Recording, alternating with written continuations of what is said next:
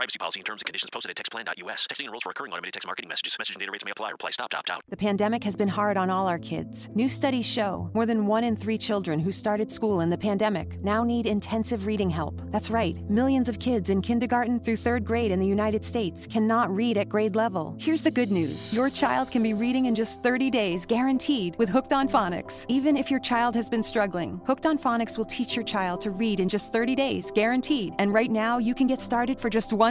Text the word GRADE to 323232 right now. Hooked on Phonics is highly effective and incredibly fun, and everything can be done right from home and in less than 20 minutes a day. For more than 30 years, Hooked on Phonics has been the proven learn-to-read program that kids love to use. Text GRADE to 323232 and teach your child to read in just 30 days, guaranteed. Text GRADE to 323232 right now and get started for just $1. Text GRADE to 323232 now. Text GRADE to 323232.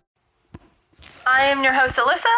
And I'm your host, Ashley. This is our podcast, 2 English Majors, 1 Analysis. a show where we analyze literature to film with reference to pop culture. This week we are covering To Kill a Mockingbird by Harper Lee, which was published in 1960. Also, we have some exciting news to share with you all. Ashley, do you want to go ahead and say it? Yeah, so for anyone who doesn't know me personally, I am a social media coordinator for a literary magazine on our campus in KU. And at our open mic night earlier, like almost 2 weeks ago now, I asked if I could announce our podcast. And our director for the NKU English department said he was going to give us a follow. And I did not believe him. Lots of people say that they're going to support you and listen to you.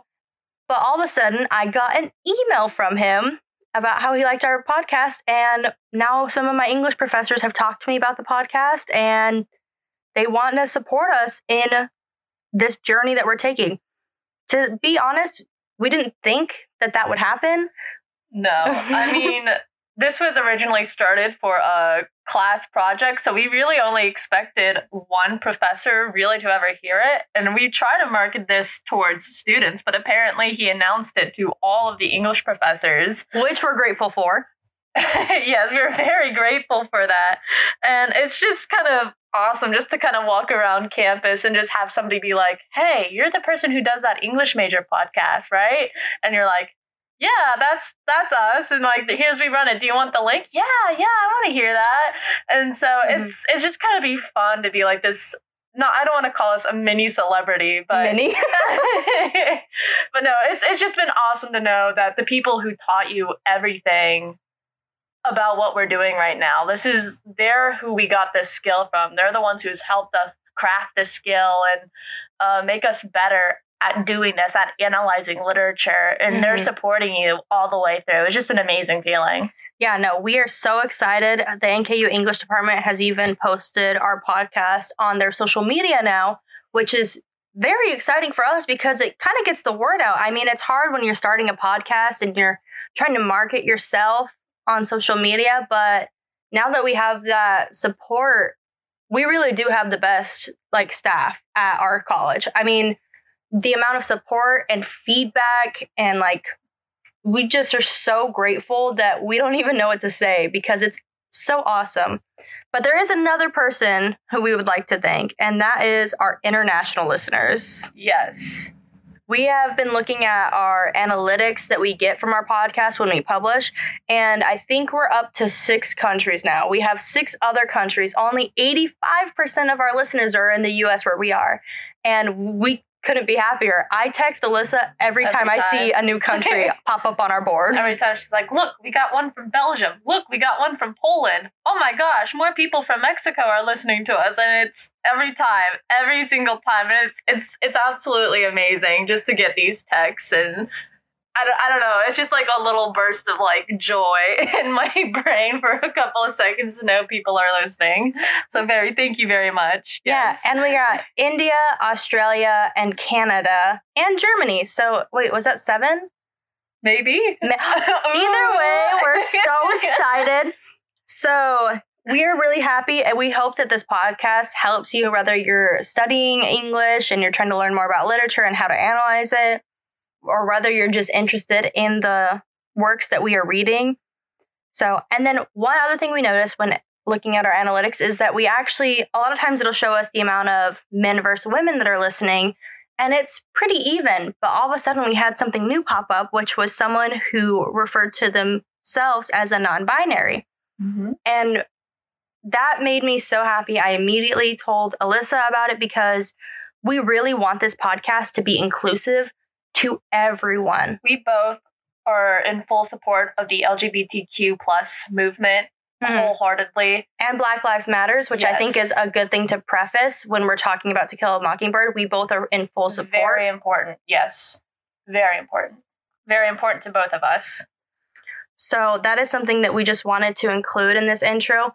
And if you're new listening to our podcast this is our 3rd episode, then welcome. We hope that you feel included. We hope that you love analyzing literature and films and pop culture as much as we do. I hope you can join the discussion. I hope you can join the discussion or learn something as well. So Ashley, when did you first read this book? So I first read To Kill a Mockingbird in 8th grade. Same to when we covered Lord of the Flies. I read it in 8th grade, and that's when I also watched the movie. Yeah. I remember reading this in freshman year of high school. And we also watched the movie, but apparently I don't remember watching the movie. I know that we did. But I must have been gone again. I don't know where I was in high school. Apparently I wasn't there. I never was there in high school, so. Alyssa's like, I became an English major because I always read the book and I just did not show up for the film. Basically, that's exactly what happened. I didn't show up for anything in high school, apparently. Gosh, I'm terrible. So I'm going to start off by reading the book synopsis. A gripping, heart-wrenching, and wholly remarkable coming-of-age tale in a South poisoned by virulent prejudice, it views a world of great beauty and savage inequities through the eyes of a young girl as her father, a crusading local lawyer, risks everything to defend a black man unjustly accused of a terrible crime. And now, Ashley, to read the IMDb page synopsis. All right, so this movie was made in 1962, and here is the synopsis from it. Atticus Finch, a lawyer in the Depression-era South, defends a black man against an undeserved rape charge and his children against prejudice. And that's the whole, synopsis from IMDb. IMDb got to get their work together here. I mean, come on, IMDb. And it's not like their information's wrong. It's just very short, and I think it's because it's an older movie, because obviously in 1962, IMDb was not around.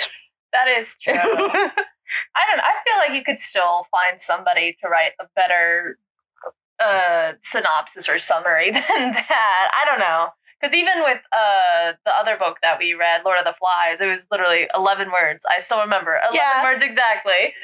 Exactly. It's just so short that you don't really gain a lot of insight into the book because of its definition. And this movie was directed by Robert Mulligan. Yes. So, and then we also have one thing that we brought in this week, which we thought was interesting, is Alyssa's boyfriend had a screenplay version of the book. Yeah, he had just bought it from Half Price Books, and so he told me about it, and I was like, we're doing that book for our podcast, and I was like, can I please borrow that from you? He's like, yeah, sure, go ahead. I hope he doesn't get too mad, because I do have some annotations in here too, but it's nice because now we have direct quotes from the movie and from the book, because I watched the movie following along with the screenplay as well, written both by the same person, Horton Foote. So it's exactly the same. Minus a few words here or there, but other than that, exactly the same. And one thing that we wanted to mention as well for this episode that makes this more of a special episode, I feel like, is that 2 of my professors actually mentioned to me interviewing one of the professors at NKU, Dr. Kolick, who is a national expert on To Kill a Mockingbird. Yes, and neither one of us has had him for a class either, so it was a little bit, I don't want to say nerve-wracking, but a little bit daunting to go up to a professor you've never had and be like, hey, can we ask you some questions? I don't know, Ashley did a lot of that, so that's all on her. Yeah, I actually just kind of waited outside of his office, and then like he had his door open and I peeked in and I was like, hey, I know I've never had you as a professor, but can I ask you some questions? And he's like, what? No, he was really, really nice actually. And I told him, I was like, we're doing a podcast, and he mentioned that Dr. Alberti had mentioned it to them. So he had a little bit of a heads up, I feel like, by knowing we were doing a podcast. Yeah. I just don't think he knew that we were doing To Kill a Mockingbird. Yeah. And so I asked him, and he actually has written his own book about To Kill a Mockingbird that he co-wrote with someone. So, and his book is called Mockingbird Grows Up, Rereading Harper Lee's, edited by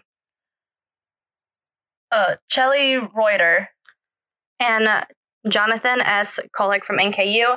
And Shelley Reuter is from the University of Cincinnati. So both colleges that are close to us. Very close, yes. And so that actually got published in 2020, and you can find the link on Amazon, and we can actually post the link on our social media. So if anyone wants to read to do a deeper dive into To Kill a Mockingbird, you're more than welcome to. Yep. So if you really like this podcast and you still want to know more, and if you like what he has to say, go ahead and find his book on Amazon. Mm-hmm. And he was so kind in his email interview that we did with him after I introduced him to myself formally in person. I sent him an email in which he responded with questions and answers. So from his book, Mockingbird Grows Up, he actually gave me a passage that we would like to start off because it talks a lot about some things we want to cover and just the movie itself. So here's the passage.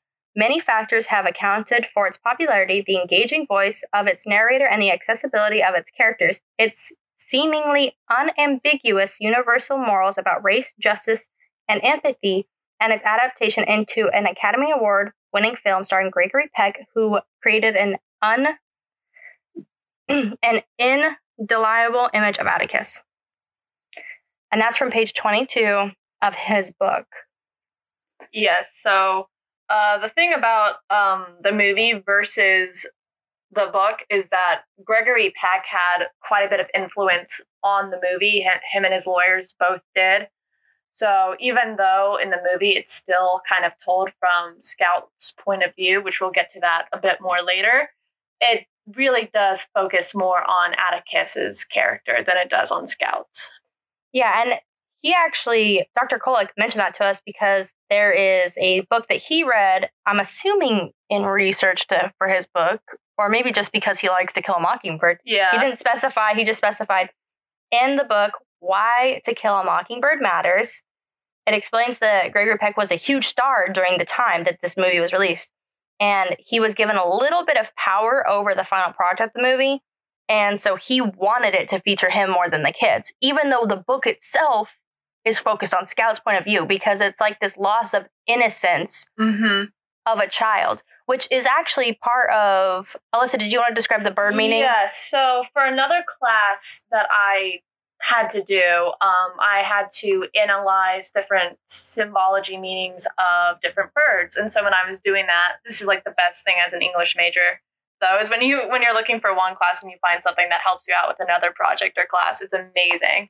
I found out that a mockingbird can also mean innocence. So it tells you from the title, it's to kill a mockingbird. It's to kill a child's innocence in a way. So it's all about right there on the title, Scout learning that the world isn't as happy or as great as she thinks it is. And she's starting to learn how the world actually works. Yeah, and that's shown throughout the book a lot better than it is from the movie because, like we said, Gregory Peck had some influence on the film. And so the movie mostly focuses on Atticus and the court trial, which is a huge portion of the book. Mm-hmm. But we lose a lot of characters. Like the Finch's extended family is not featured in the film. They are not, no. It kind of loses a lot. Like we were talking about it earlier, like Dill. Mm-hmm. Dill in the book versus the movie. In the movie, Dill's kind of annoying. He's like, oh, yeah. I can read. And then Jem's like, oh, really? He's like, yeah. And how old are you? 7? Wow. Well, my sister can read too. And she's only 6. So, or something like that. And it's just, you don't really get a lot of Dill in the movie. He's just kind of there to be there as like because he's in the book, so you have to put him somewhere in the movie rather than make his character actually important, which I feel like it's what kind of happens to Dill. Yeah, in the movie, I told Alyssa, I was like, he's annoying in the movie. And I was like, not that he's not, like, he almost seems pretentious in the movie. Like, he thinks he's better than them, but then he's like, oh, wait, they're maybe better than me. But, like, in the book, it's a little different the way he comes across. And that might just be my own reading mind when I'm reading it, like, picturing him saying things different. And then you also mentioned, like, the tall tales that he says, which, in the movie, it does include it, but it's mentioned briefly once. And so you don't really kind of truly understand this character around Dill, because he only goes to this town to live with his aunt during the summer.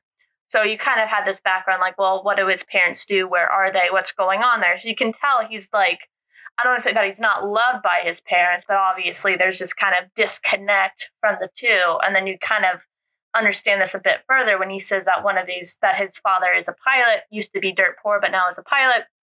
And he one day is going to drop by on this town and pick him up to fly, which to me, when I first read this, it kind of sounded like something that a parent would tell a child to kind of make them feel good. But in reality, it's probably never going to happen. And it never did. So, yeah, and that's one thing. Like, one thing he specifically mentions is that, like, his dad used to work on cars and now works on planes, and now he's going to come back and swoop him up one day and take him far, far away from Maycomb. But as, like, an outside view looking into the story, you're like, that's probably not going to happen. And you almost wonder if it's his aunt telling him these tall tales to, like, make it not seem as bad that, like, he's not with his parents. Yeah. And it's just, a lot of that is kind of lost within the movie, because it's mentioned once and then you never really, it's not that you don't hear from Dill again, because he reappears, but all that's just kind of lost in translation within the movie. Because, like, again, they do focus a lot on Atticus. So it's just, you lose Dill. So that's one of the characters that you kind of lose within the movie. Yeah. And one thing that I actually wanted to mention through my email interview with Dr. Kolick was that I asked him if he thought the movie did a good job of portraying the book, because I was curious. You know, he's a national expert on To Kill a Mockingbird. Obviously, I want to know his opinion. And he told me that he thought the movie was worth seeing and that Harper Lee participated in the process of creating the movie, which I think is also because the book came out in 1960 and the movie came out in 1962. There was a very small gap between, like, the book releasing and the movie releasing. But, you know, it's become a classic, and he would agree. And I've seen it. When we do research, we always look at things. It's hard after seeing the movie to think of Atticus when you're rereading the book as anyone except Gregory Peck. Yeah, and I'll mention this because I don't know why. I'll just mention it. Gregory Peck was a big star, and even I, to this day, will be like, yeah, he was very handsome. He was a very handsome dude at that time. So you can understand why he was kind of popular, even with how he portrays Atticus, though. He's just a very stoic, very, like, firm, you know, in his beliefs type of person. It's hard not to, like, when you're watching this movie, kind of a little bit be in awe of that character. Well, and, like, I was actually talking to my future sister-in-law last night, and I told her how we were covering To Kill a Mockingbird, and she is not as into literature as I am, obviously, but she was like, oh yeah, the lawyer dude from To Kill a Mockingbird, I always thought he was so hot. And I was like, oh my gosh. Like, I was like, Gregory Peck, I was like, don't worry, I'm pretty sure any woman who watched To Kill a Mockingbird when it came out in 1962 was like, ooh, Gregory Peck. Like, yeah, no, I very much so came to Ashley the other day and was like, he's a good looking dude, because he was. So that's not hard really to, like, to take two and two together, take one and one, put them together, and understand why that is a thing. But well, and just looking at the characters throughout the movie, I mean, we have a lot of characters who we lose meaning for. Like, Miss Dubose is a grouch in the movie. Mm-hmm. But in the book, we get that insight as a reader as to why she's a grouch that's lost within the film. Yeah, she's also very, very racist character, and that's not shown in the movie at all. She's just kind of shown once, and then that's it. Yeah, and then the family's housekeeper, we lose so much of her connection with Scout and Jim in the movie. Yeah, Calpurnia, because in the book it talks about how she takes them to church, and she's more of like a mother figure to them since their mother isn't really in their lives. Their mother passed away when Scout was 2, and she kind of takes care of them and teaches them, tries to at least her best, as what you can tell from the book, to teach them about life and stuff. But that's all really kind of lost a bit in the movie as well. Oh, yeah. Well, and like when Calpurnia takes the kids to church and stuff, you know, it's almost like Scout in the book is like learning about her life outside of being a housekeeper for them. Yeah. Like she gains insight, and it kind of contributes to that, like, this is a story of Scout's perspective of growing up and like losing innocence to what's happening in the book. Yeah, there's a lot of stuff like that. Like the quote that I really want to say, and it's a quote by Charles Lamb that's at the very beginning of my book. It's, "Lawyers, I suppose, wrote children once." So it's all about this kind of fact that you see the world differently as a child. Mm-hmm. And so there's these horrible, awful things that we do as adults that children just can't understand. And is that a good thing or a bad thing that children can't understand it? Again, loss of innocence, which I'm not saying Calpurnia taking her to church is a loss of innocence, but I'm saying that like seeing Calpurnia outside of her own household and seeing the community that Calpurnia's part of and like what they go through is helpful to Scout in understanding the perspectives. Yes, it is. It's something that we wish that we could do with a lot of children nowadays, you know, just kind of introduce them to an entire new world. But that's more so on our education system, really, than I would believe on everything else. We have conversations about this a lot in our classes, and I'll always mention how awful the American education system is for not really introducing stuff like this to our younger generations. Oh, yes. Well, because me and Alyssa right now are in a class called Diverse Voices, and all we do is we study voices that are not the traditional, like, white voices. Yeah. Like we're reading so many authors who are not part of, like, I would say our self-identity, if that's the correct word. Yeah.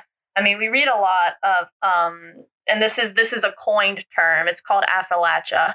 So it's about a bunch of African-American individuals who grew up and lived in Appalachia, but always felt kind of disconnected from that community because its actually definition was it was termed like a white group of people living in Appalachia. Yeah, and they were like, no, that's not correct. So they coined their own term, Appalachia, and became this group of poets and writers, and it's absolutely amazing. Yeah, I would actually say because I have been reading Appalachian literature, rereading To Kill a Mockingbird had almost more meaning because I was like, even though like Harper Lee wrote it, but once you are so like open to more ideas and perspectives, which almost leads us into the quote, if you want to go ahead and quote that now. Yes. So this is after a fight that Scout has with Cunningham Jr. So you never really understand a person until you consider things from his point of view. So you climb inside of his skin, walk around in it. And I think that just being an English major and being exposed to so many different voices. I mean, there's another class NKU offers, which is Literature of Inclusion. And that took me outside of Appalachian literature, but it took me to so many other cultures as well. Yeah, I think I am taking a class next semester that's specifically on LGBTQ voices in literature. So I'm really excited to take that class. That sounds awesome. I didn't know that was a class. Yes, I'm really excited about it. Well, I'm taking social issues in literature, so that is one thing me and Alyssa are pretty like big on is different voices. Different voices, yes. We love hearing anything from a different perspective. Because that's part of being an English major is you read and learn things from a whole new light that you never thought you would.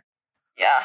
So getting back on topic to Scout, sorry for that little rant. Yes. So part of it is that like we mentioned that, their housekeeper is almost like a mother figure, and you like kind of brushed over that their mom isn't around. Yeah. So it kind of leads, Scout is mostly being raised by her father, and she has her older brother, Jim. Yes.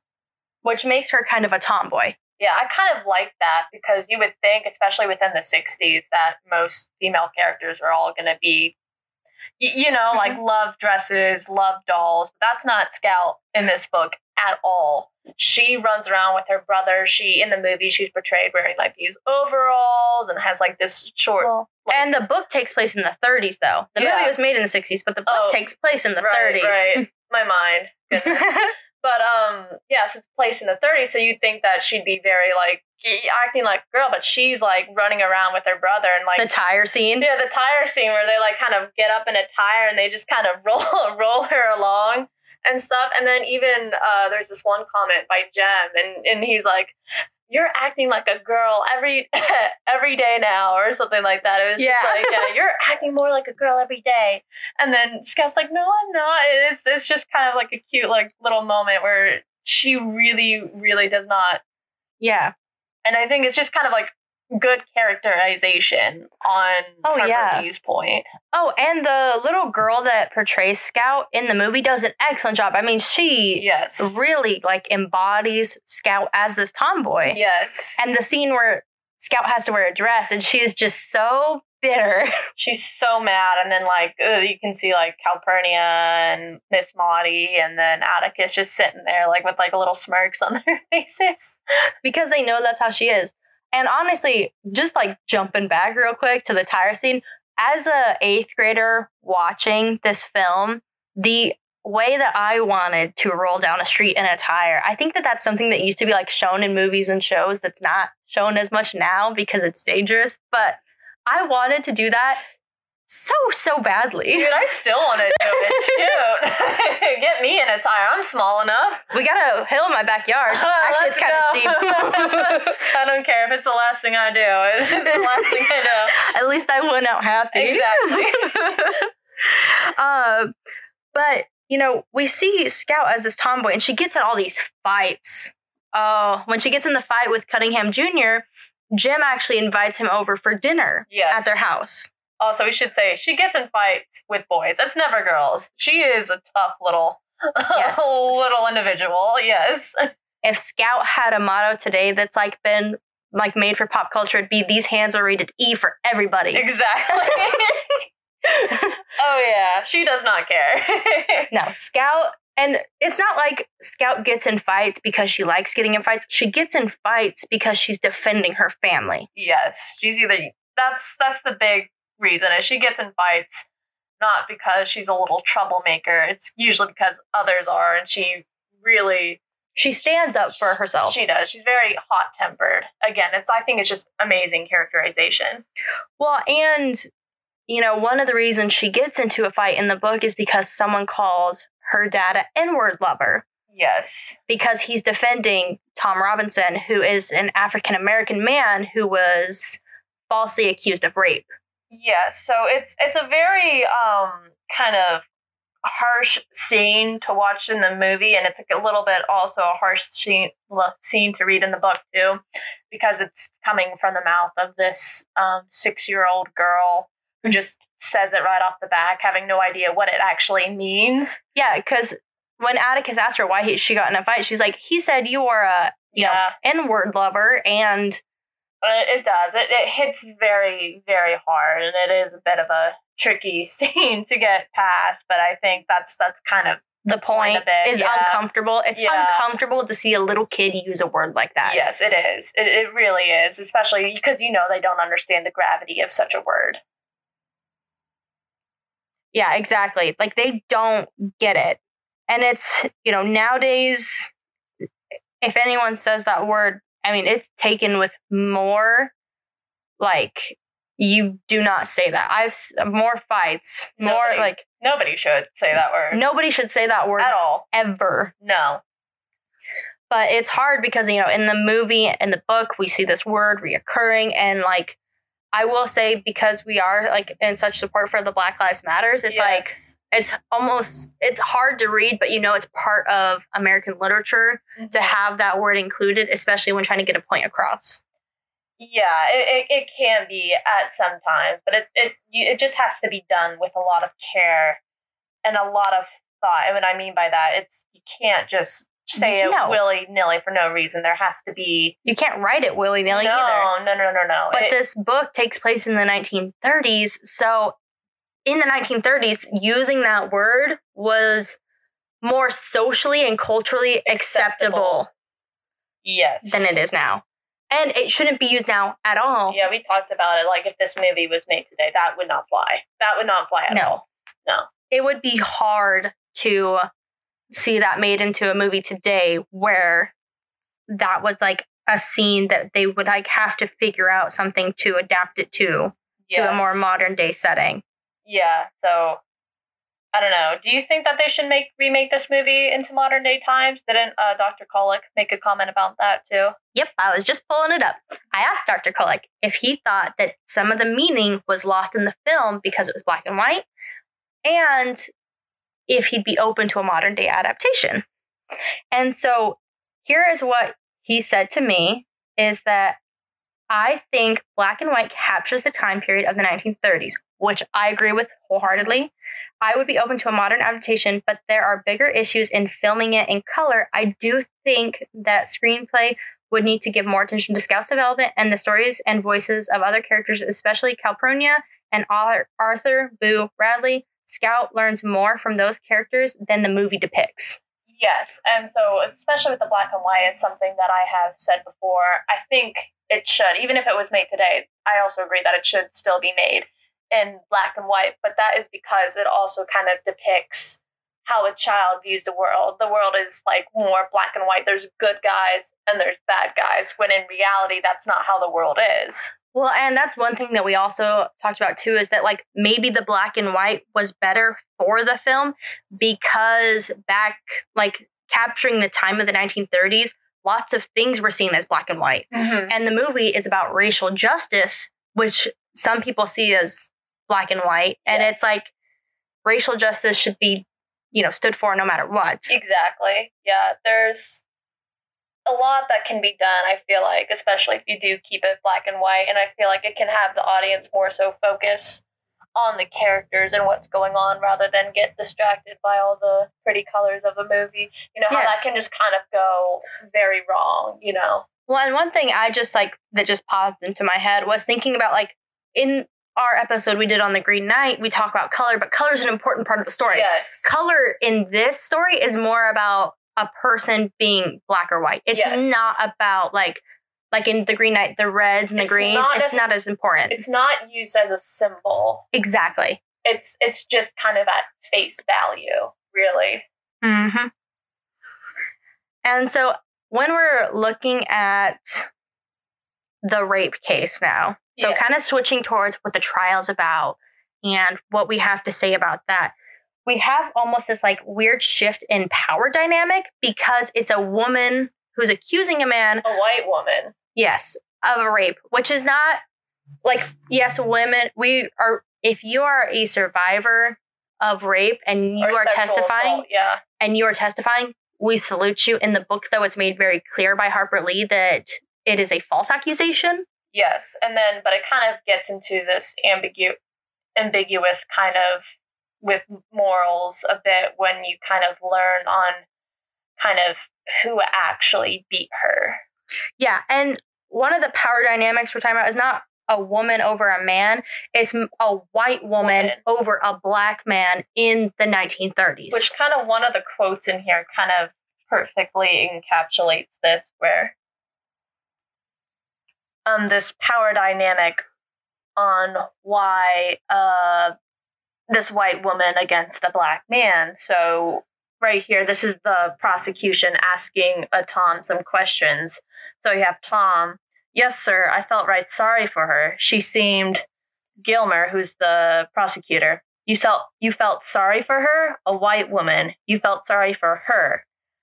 And then it's there that Tom realizes his mistake because he has a black man should not be saying how he feels sorry for a white woman when he has less of like a social standing among their culture. Yeah, so it's kind of led to believe that that's not...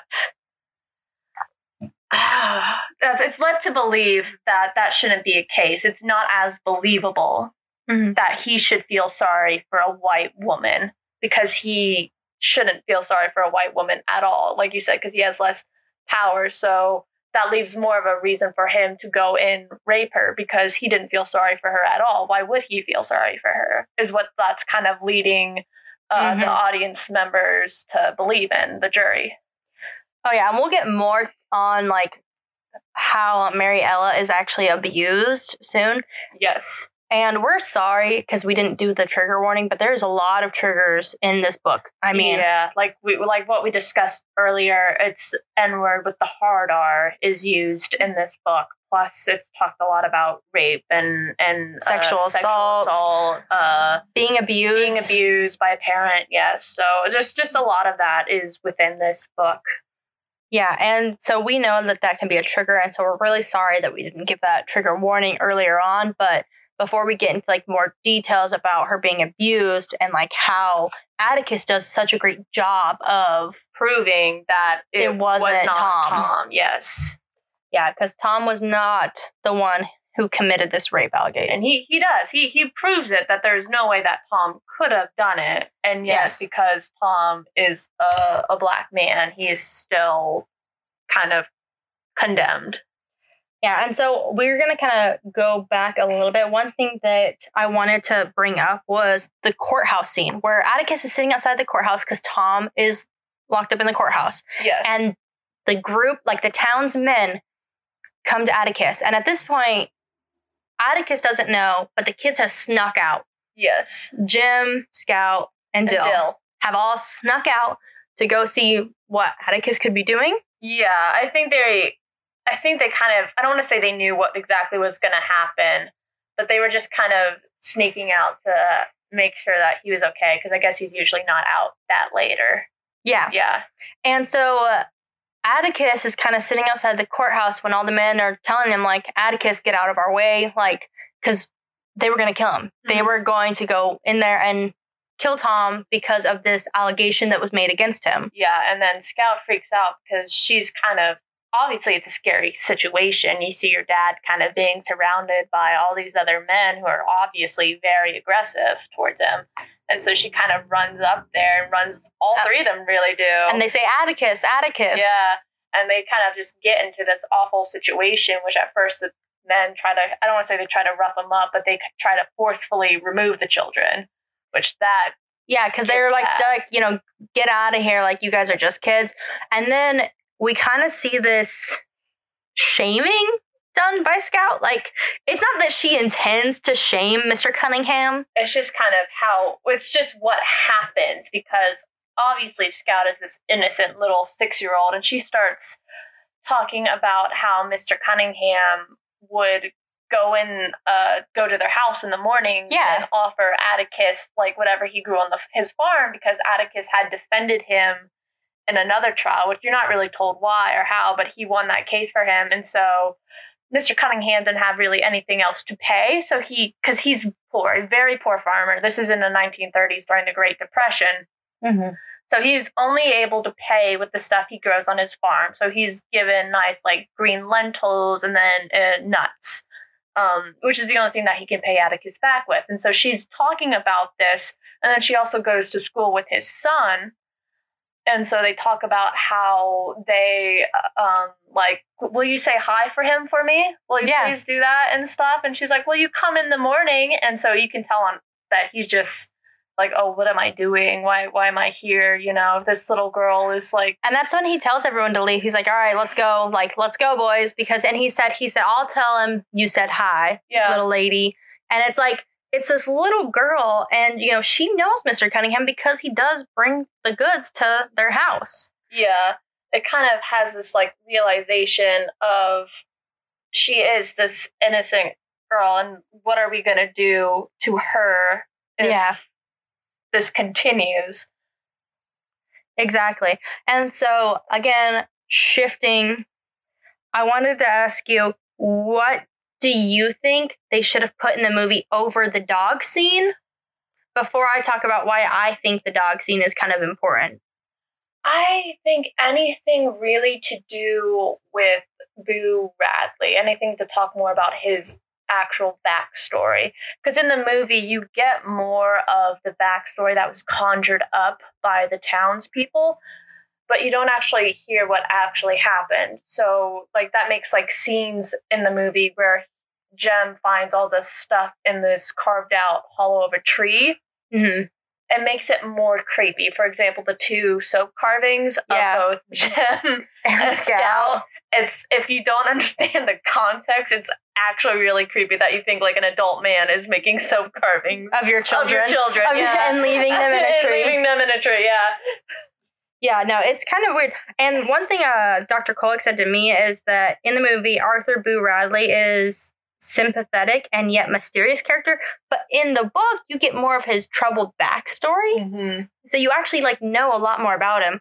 And in the movie they do, towards the beginning, show the aunt, and she's like, oh yeah, I'm just gonna like paraphrase it, obviously I don't have it verbatim, but she's explaining that Boo at one point was cutting scrap paper with his scissors, and his dad walked by and he reaches over and stabs him in the leg and then just goes back to cutting his scrap paper, and his mama runs out yelling, he's killing us. Yeah. And that like his dad said that no Radley was going to go to an insane asylum. Mm-hmm. Yeah, I think that was the moment.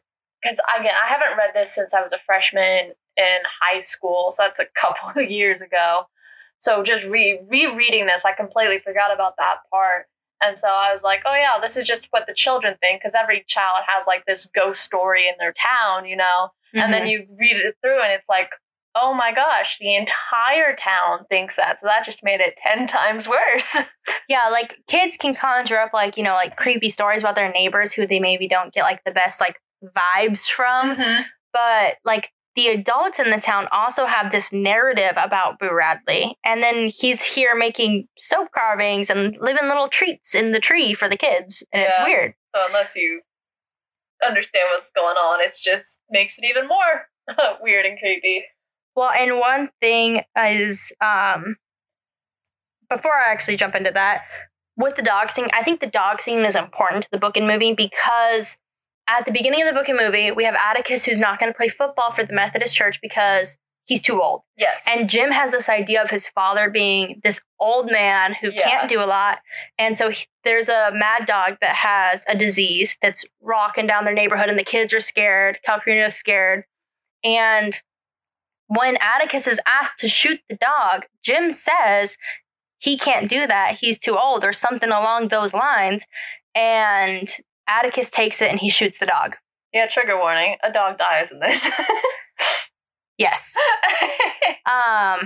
So Atticus shoots the dog, and I can't remember who was with Atticus when he shot the dog, but he turns to Jim and he said, don't you know your dad was the best shot in this town? And it kind of like gives us a little insight into the fact that like Atticus isn't what he may appear to be. Yeah, so I think that kind of leads back into when Bob Ewell and Atticus have that like kind of little standoff. Yes. When Bob Ewell threatens him and like spits in his face. And so you can tell Atticus just kind of walks up and then he just kind of freezes for a bit and like steps back. And so that's when you can tell that, you know, he knows that he is threatened by Atticus. Bob Ewell is threatened by Atticus and a bit scared of him. And all that he is doing is kind of like an act to prove who's tougher. But like he kind of knows what kind of a sharpshooter that he was. So what do you think? Now, like to go back to the story of Mayella and her abuse. Mm. So obviously we were just talking about Bob Ewell. So he was the one you kind of learned through this trial that actually was abusing his daughter, mm-hmm. and is the one that actually beat her up for this trial. So what do you think? Does that make her a more sympathetic character in your head that she was abused by her dad? So I do feel bad that she was abused by her dad. And I think that that's common for any like case we see where a child is being abused by a parental figure. However, I don't think she should have made up a rape case about Tom Robinson, because it almost feels like she's seeking attention because she is abused, which I don't think it's wrong to seek attention as someone who's abused, but I do think it's wrong to ruin someone else's life who you know you have power over to get that attention. I think that's actually something that Atticus also says in the trial too, that he feels sorry for her, but still doesn't give her an excuse to condemn another man. Exactly. And that's like the whole thing is like, she makes up this rape allegation to like, I mean, men wanted to kill Tom because of this rape allegation. And when she gives her testimony, if you want to pull up that quote real quick, like tries to make everyone feel guilty for her. Yes. Hold on, here it is. So she says, I got something to say, and then I ain't gonna say no more. He took advantage of me. And if you fine, fancy gentlemen ain't gonna do nothing about it, then you're just a bunch of lousy, yellow, stinking cowards. The whole bunch of you. And your fancy airs don't come to nothing. Your Mammon and your Miss Mailerin, it don't come to nothing, Mr. Finch. No. And then she tries to like run off. And like bursts into tears. Yeah. Well, I think that kind of also shows with that outburst that she is like troubled. She is going through her own kind of awful mentality right there. And what it is a use of pathos. And if you don't know what pathos is, it's when you're writing, you have ethos, pathos, logos, and what we recently learned. Well, I guess I've talked about it before, but kairos is what we've been talking about a lot in one of our classes, which I think could be applied to this book, like the use of kairos in like a timely manner applicable to today. But she's using pathos, to which Atticus rebuttals using pathos as well. Yes. Atticus, as a lawyer, and I think really any lawyer needs to use pathos, ethos, and logos in a court trial, because you have to play on the jury's emotion, but you also have to have that logic of the facts that like back your defendant up. Yeah, to kind of add on to that a little bit more before I read this next quote. It is a defense lawyer's job not to prove somebody innocent, but to get the jury to not believe beyond a reasonable doubt that the person is guilty. And that is a high bar for a prosecutor to make sure. Imagine a bar. The prosecutor has to get the jury's mind above it. Mm-hmm. All a defense lawyer has to do is get that below that bar. But actually, it's actually a lot more hard. It's a lot harder than you would think to actually get that mindset below that bar, because most people assume that if you're on trial, I mean, why would you be there? You're guilty anyways without that. So it's kind of I wanted to make this point because it is very accurate with what he does. And a lot of the things that,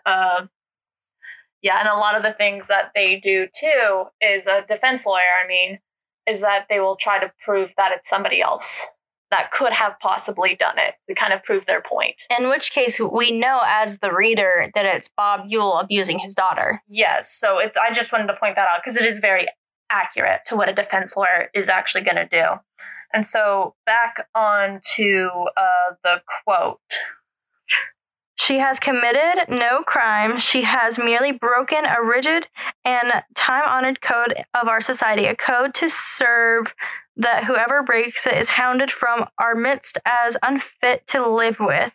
And that's in reference to, like, he's talking about Tom, because, with this trial, she is trying to get him, like, kicked out from their society. She's trying to get him removed from the society. Yes. As, like, part of her thing. But continuing on, she must destroy the evidence of her offense.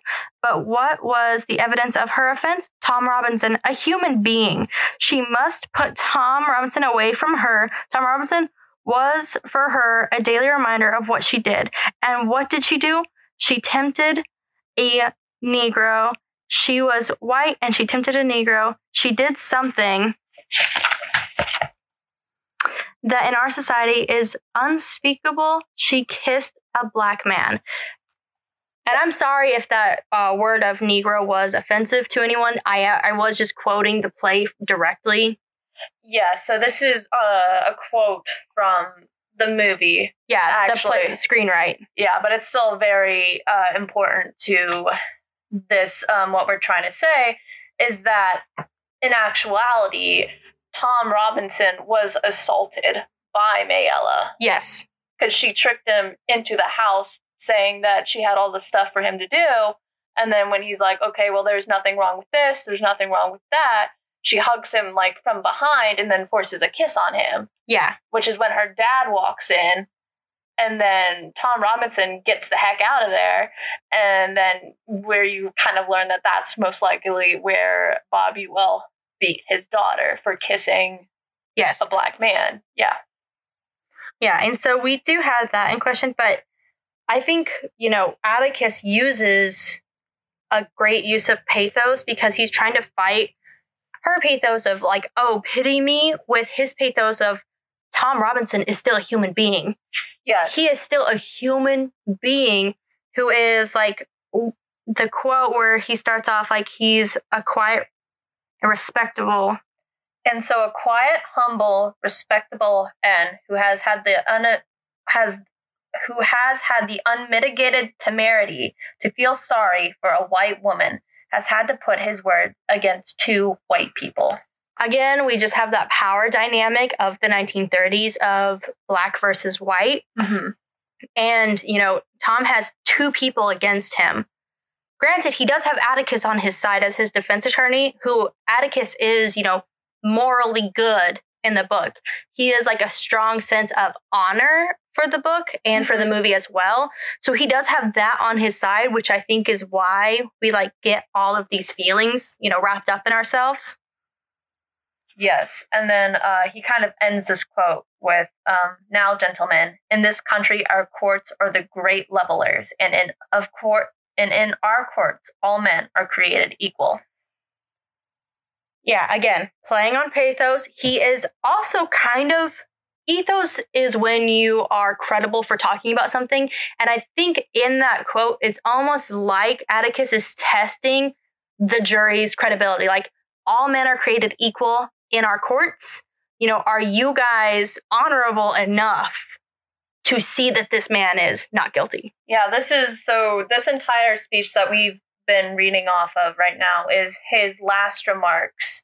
So usually in a court case, the prosecutor and the defendant, the defense lawyer, both give their last remarks, their last statements, and this is what we're reading off of. So this is Atticus pleading to the jury on his case as like a final conclusion. Like, this is what's going on. This is what you need to know. Well, and during this whole speech, he doesn't just use pathos for the emotional appeal. He uses logos.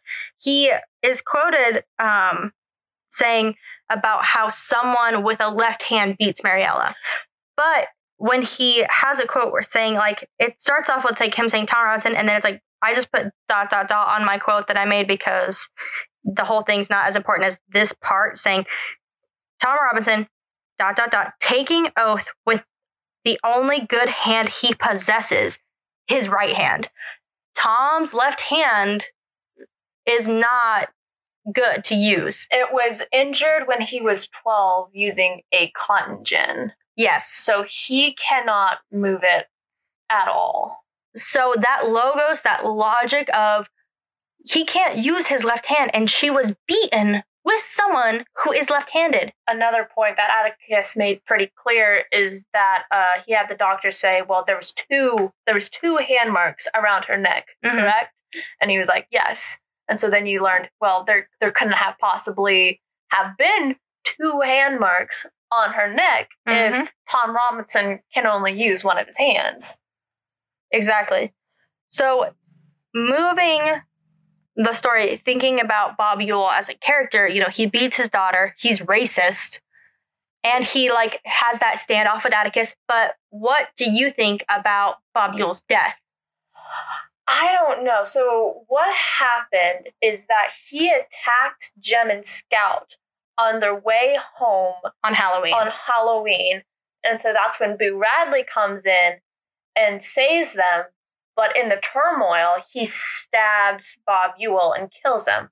Now, it's not necessarily known if it was an accident or if Boo Radley really did kill him on purpose, but that doesn't necessarily matter. So they have this discussion between the sheriff, Hecate. Yeah, Hecate and Atticus. Because Atticus thinks Jim is the one that killed Bob Ewell. And Hecate knows that it was Boo Radley. And so he has this whole conversation where he's like, well, no, Bob Ewell just fell on his knife. That's what happened. And Atticus, you are not going to say anything about it because I am not going to put that man through anything else. And so they kind of leave it off as that. So it's just what I think. And this is where we kind of get back into the moral aspect of this entire book, is that this man drunkenly attacked his children, beat his own daughter, condemned this man essentially to death. Is it a bad thing that he dies? He dies. Well, and it's like, because in the movie you don't get all the backstory of Boo Radley, like, Boo Radley, like, he saves the kids. Yes. And I think I even mentioned to you when we were talking about it, before recording, I was like, I don't know if, I don't have kids of my own yet, but I have nieces and nephews, and I don't know if a man drunkenly started to assault my children or my nieces and nephews, and another man came and killed him. And if the sheriff was like, don't say anything, I don't think I'd say anything, which maybe makes me a bad person and probably is not good for a legal future for me if it ever did happen. But I don't think I would say anything because it's that innocence of a child that Bob Ewell was trying to take. And he almost takes it from his daughter as well when he beats her. Mm-hmm. So that's also a question I'm going to leave for the audience is, what do you think about Bob Ewell's death? Should Atticus prosecute Boo Radley, or should he not and leave Boo Radley alone?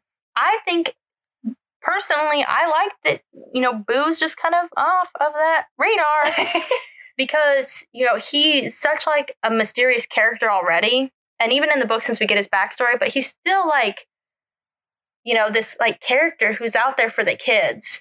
Yeah.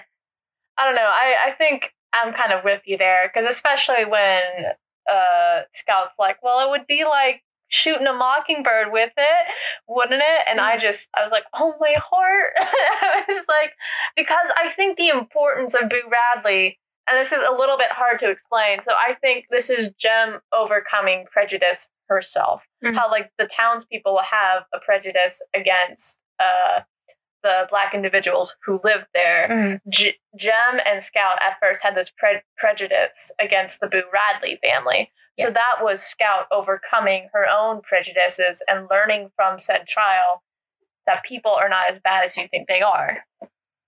Exactly. And we will spoil the ending. Tom is found guilty at the end. Tom Robinson is found guilty for rape, even though all of the evidence and in the book you have all the information that he's not guilty. Yes, like it's proven very much so that there's no way he could have done it, yet because he is a Black man, he is still found guilty of this crime. And it kind of gets even worse because they were going to go for an appeal later on, because there's no way he could have done it. There's no way, and it was looking good. But something happens, and Tom kind of freaks out a bit, but who wouldn't? Who would not freak out in that situation, in that society where that's allowed with the Jim Crow laws and everything, where he starts running and is shot? So we do have a question for the audience, and you guys are free to email us with your answers or message us on Instagram. We do now have our Instagram up and running. Again, it's 2 English majors, 1 analysis, and they are spelled out with the numbers. 2 English majors, 1 analysis. That is our Instagram handle. And then our email is just the 2 English majors, 1 analysis @gmail.com. But if you break this away from the fiction and you saw this case in real life today, now in 2021, do you think Tom Robinson would still be found guilty? How do you think the court case would change if we applied it from taking it from the 1930s into a today's court case? Yes, we think that's just a very important question to ask, especially with everything going on nowadays and how it would be perceived. So, and if you want to know our thoughts, we both think that he would be found not guilty today. But we want to know what you guys think, given the situation. Atticus as like a great lawyer and all of the aspects that are brought into this case from the book and movie. Yes, this is just one opinion from the both of us. Everybody else will probably have many different things to share and explain away to us, and maybe we can learn something too. Yep. And so moving forward, that does conclude our analysis on To Kill a Mockingbird. We do have some announcements as far as our next episode. Yes, so we're doing our next episode on The Passing, which will be on Netflix. Is it November the 18th? So we're watching it November 18th with the NKU staff. Yes. But it goes on to Netflix November 10th. Okay, so definitely check that out if you're an Avengers fan. It has Tessa Thompson in it. So that's exciting. And for those of you who maybe don't know actors and actresses' names, she plays Valkyrie in the Thor movies. Yes. Yes, she does. Specifically Thor Ragnarok. So it's got her in it, and we are doing an interview with one of our staff members again, where we're probably just going to talk to her because we actually have her and we are her students, Dr. Yowie. So she has been gracious enough to let us talk to her after we do the showing with the NKU staff and student body to interview her on her opinions because she teaches The Passing. She does. It's in our 250 class, isn't it? Yes. Yes. That's what she told us. So we are going to be interviewing her and getting some of her insights. We hope that you liked Dr. Kolick's insights because we did. We found them very, very helpful. Thank you again, Dr. Kolick. Yes. Yeah, no, we watched the trailer for The Passing the other day, and it looks really, really good. And it's another black and white film, so we will say we did not mean to do 3 black and white films in a row. So hopefully episode number 5 will be a color film. We're going to try our best. We have some ideas of what we want to do, but The Passing is filmed, and it was filmed like this year. And it's releasing this year, and it's still in black and white. And so we kind of thought it was funny because we talked about the importance of To Kill a Mockingbird being in black and white, and now we have this other movie about racial justice. And being black and white, yeah, also in black and white. We're just little geniuses. No, don't quote that. Gosh. No, so we look forward. We wanted to thank everyone who's listening to this episode, and we really hope that you liked our episode on To Kill a Mockingbird. Yes, thank you all so much for listening. We don't know where we'd be without the support of everybody who's listened and helped us out. Yeah, the NKU English Department faculty, you guys are awesome. We love you. We maybe feel like we're being graded a little every time you listen, but that's okay as long as you're enjoying it. Yeah, that's all that matters. Don't judge us too harshly. But we're excited for all the other people who are listening who maybe aren't in the English academia sphere with us. Yeah. We want to say that we love and support you guys. If you guys ever have anything that you want us to do, or if you're just someone that's maybe wasn't ever an English major, just appreciates reading, Send us an email. Like I said before, 2 English majors, 1 analysis. Send us a book and movie you want us to cover. We want your guys' ideas. Granted, we have a million ideas, but we want to know what you want to hear. Exactly. We need to create a list of content that you guys want us to do. We have had some suggestions from other faculty members that I think would be really great to pull in. So, and we're going to have some exciting things come January that we're not going to talk about yet. Yes. But if you keep listening, it is only November, so. Also, we don't just want to do classic novels. We've talked about doing stuff like Harry Potter or... Someone suggested Beautiful Creatures. Or Beautiful Creatures, yes. Any type of movie or that's been any type of literature that's been turned into a movie. We are happily ready to... Well, and we even want to do some Stephen King eventually is what we'd like to do. So if you have... Stephen King has so many books that have been turned into movies. If you have a favorite, please send it to us. Exactly. But again, we just wanted to thank you for listening to 2 English Majors. 1 analysis. With Ashley and Alyssa, your hosts. And that will conclude this week's episode. Bye. See y'all in 2 weeks.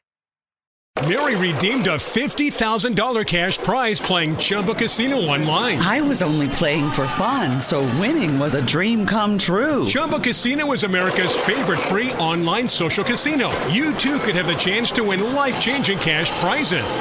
Absolutely anybody could be like Mary. Be like Mary. Log on to ChumbaCasino.com and play for free now. No purchase necessary. Void where prohibited by law. 18 plus terms and conditions apply. See website for details. The voice in the preceding commercial was not the actual voice of the winner. Mary redeemed a $50,000 cash prize playing Chumba Casino online. I was only playing for fun, so winning was a dream come true. Chumba Casino is America's favorite free online social casino. You too could have the chance to win life-changing cash prizes. Absolutely anybody could be like Mary. Be like Mary. Log on to ChumbaCasino.com and play for free now. No purchase necessary. Void where prohibited by law. 18 plus terms and conditions apply. See website for details. The voice in the preceding commercial was not the actual voice of the winner.